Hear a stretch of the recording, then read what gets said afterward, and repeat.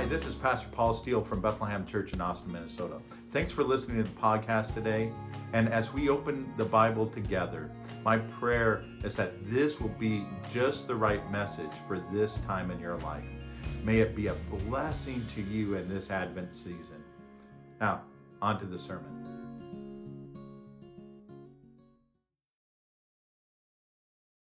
As we continue thinking and meditating on the birth of Jesus, I'm going to read here from Luke chapter 2, verses 1 through 20.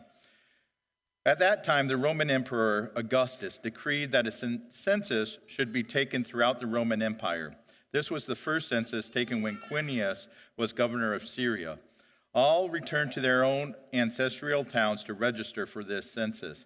And because Joseph was a descendant of King David, he had to go to Bethlehem in Judea, David's ancient home. He traveled there from the village of Nazareth in Galilee. He took with him Mary, his fiancée, who was now obviously pregnant. And while they were there, the time came for her baby to be born. She gave birth to her first child, a son.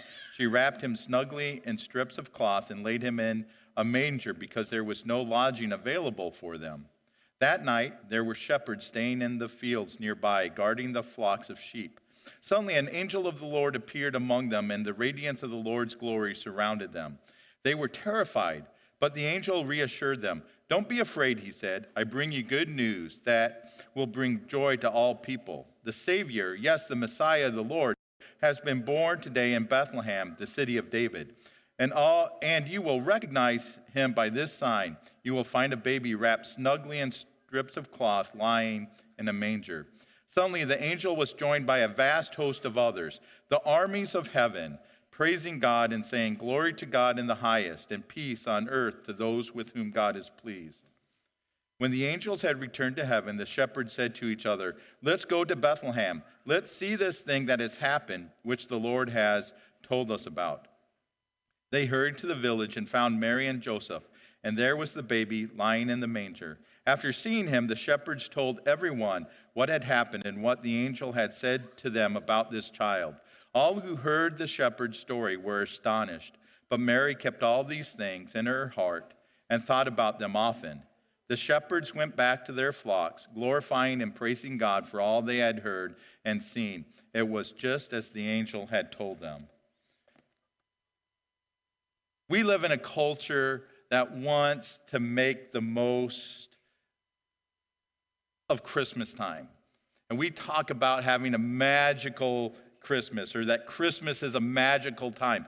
We want Christmas to be a time of wonder. And as we watch so many of our Christmas movies, right, what do they deal with? They deal with having this miracle that comes at Christmas. This time of wonder and enjoyment, with that light snow falling at just the right time to make Christmas perfect. This time of wonder. And yet our Christmas experiences are often quite different. Rather than a time of wonder, they become a time of busyness, a time of debt, a time of being tired. So how can Christmas, especially for us who follow Jesus, become a season of wonder again? How can this season become a time of wonder again for us? That first Christmas was a season of wonder. You know, you had the angelic visitations to Mary and to Joseph,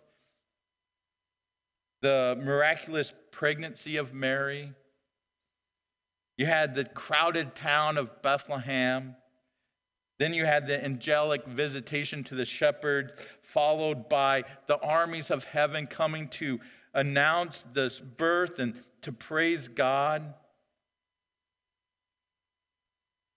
And then you had this little baby, which may not have been all that wonderful, except the fact that this baby was lying in a manger, just as the angel had said. And those involved in all of this had to be wondering, is now the time? Is this really the time when God is sending the Messiah, the one that we have looked for, waited for so long? It was a time of wonder. You and I have heard this story so many times. I mean, this is my 48th Christmas, right? I've grown up with this story. I know it backwards and forwards. And we come so accustomed to this season that it just gets to be old hat. We have this tradition we do, and we do that, and we do that. Where's the wonder? And yet, even our culture is saying, has this memory that this is a season of wonder, of amazement, of awe. So how can we reclaim the wonder of Christmas? Well, I'm going to suggest I'm going to have three suggestions for us tonight. And the first one is this: to think about the reality of the world. If we're going to reclaim the wonder of Christmas, well, then we have to think about the reality of the world that we live in. Luke starts chapter 2 by telling us this all happened in a specific moment in history. It happened when Augustus was Caesar. It happened when Herod was king of Judah. It happened when Quirinius was governor of Syria. This happened in this time, and it happened to real people. It happened to this person named Joseph, who most likely, him and his family had lived in Bethlehem, had moved up to Nazareth for some reason, and so they still owned property in Bethlehem. And so when this census taken for tax purposes was given, he had to return. He had to return to Bethlehem with Mary, who was obviously pregnant at the time. It involved real people. It involved this thing called the Roman Empire, who were, yes, they brought peace, but at a very big cost of violence and taxes. And people couldn't escape that reality. That was their world. It happened in a specific moment. And yet, in our moment, we still live in a time when governments create havoc for people. We have people here tonight that the only reason they are here is because of governments playing havoc, causing war, causing violence. We live in a world of tragedy, of sickness, of death. We all know of people right in this very moment who are going through hardships. That's the reality of the world that we live in. And I think if we're going to reclaim the wonder of Christmas, we have to remember this dark backdrop of the world that we live in. How God's good creation has been corrupted by sin. Without that backdrop, with us just trying to ignore the evil of this world, to try to sweep it away, try not to think about it, we lose the wonder of what this season is all about. And the amazing thing that the creator of the world, of this universe, says, I love this world so much. I love my creation so much that I'm going to come and reclaim it and restore it. We need to remember the reality of the world that we live in. The second suggestion I have for us tonight is that we need to live in obedience. If we're going to reclaim the wonder of Christmas, we need to live in obedience. And so we have this group of shepherds out in the fields watching their flock, and they're visited by this angel and then followed up by this angelic army that comes and proclaims and praises God. And they're told, hey, this is what's happened. This baby has been born. He's the Messiah, and you're going to be able to find him in Bethlehem, and you'll know it's him because he's wrapped in swaddling clothes and he's lying in a manger. And so when the angels leave, what do the shepherds do? They go. They leave the flocks behind and they go to Bethlehem to check out what this is all about. They obeyed the angel's message. And so as we come here at Christmas time, and as wonderful as it is to have Christmas trees and wreaths and nativities and lights and people over and family celebrations, those are all going to fall short of bringing wonder into our lives, into this time of Christmas.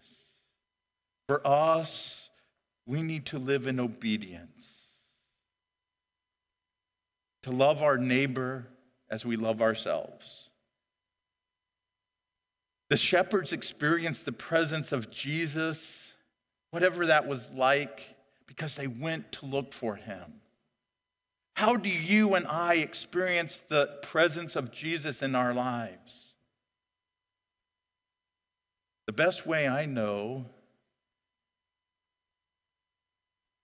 is through love. Jesus in Matthew chapter 25, he has this teaching about the sheep and the goats and final judgment. And both groups of people say, Lord, like, when did we see you like this? When did we see you in need? And Jesus responds, right? Whenever you do this for the least of these brothers of mine, you do it for me. The way that we experience the presence of Jesus in our lives is by loving one another, meeting the needs of people. Yeah, it's great when we can decorate, and it's great to be able to give gifts. But the way we really experience Jesus in our lives is by loving our neighbor as we love ourselves, living in obedience to what God has called us to do. And the third suggestion I have for us is that we need to meditate on the truth. Meditate on the truth. Here, Luke tells us that Mary, Jesus' mother, pondered these things, or the New Living Translation here says, thought about these things often. And so she takes all these experiences, from Gabriel's visit to her time when she goes to visit Elizabeth, to Joseph and his vision of the angel and their trip to Bethlehem and all that this takes place, then the shepherds coming. She takes all these experiences and she thinks about them, and she thinks about them next to not only the angel's message, but all that she knows about the Old Testament and the prophecies there. And she meditates on this truth.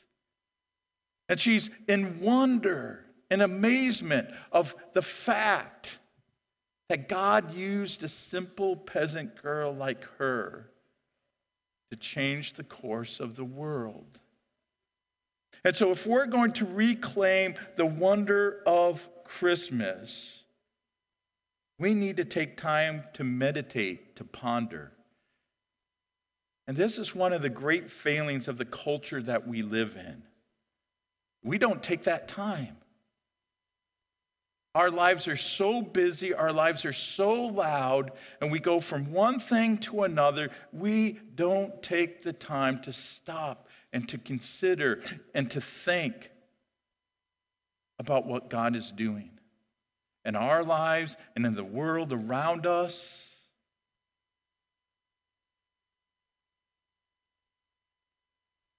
We miss out on the wonder. Just think about this. The fact that the creator of the universe, the one who holds this all together, finds it valuable enough, as corrupted as we might see it, as evil as we see things might be. He values all of this enough to leave heaven, to become a baby, a helpless little child, in order to save it all. That is an awesome and wonderful message that if we don't take time to stop and to consider and to think about, it can grow so normal for us, something that we've heard over and over again, that it doesn't penetrate our hearts.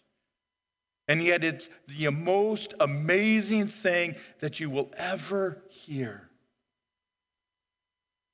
And so we need to take time to meditate, to think about the truth that we read in Scripture. We need to think about the experiences that we've had in our lives and put these things together so that we can truly be in awe of what God has done for us. So here's the bottom line. When we leave tonight, this is what I want us to take away. Christmas becomes a season of wonder when we remember the reality behind the holiday. Christmas becomes a time of wonder when we remember the reality behind the holiday. Yeah. We're going to have presents to open. We're going to have cookies to eat. We have Christmas decorations up, and it all looks so beautiful, but it doesn't mean anything if we forget the reality behind it all. The God who loves his creation so much that he is willing to do anything to save us, to restore it. That's the reality behind the holiday. May this Christmas be a time of wonder for you.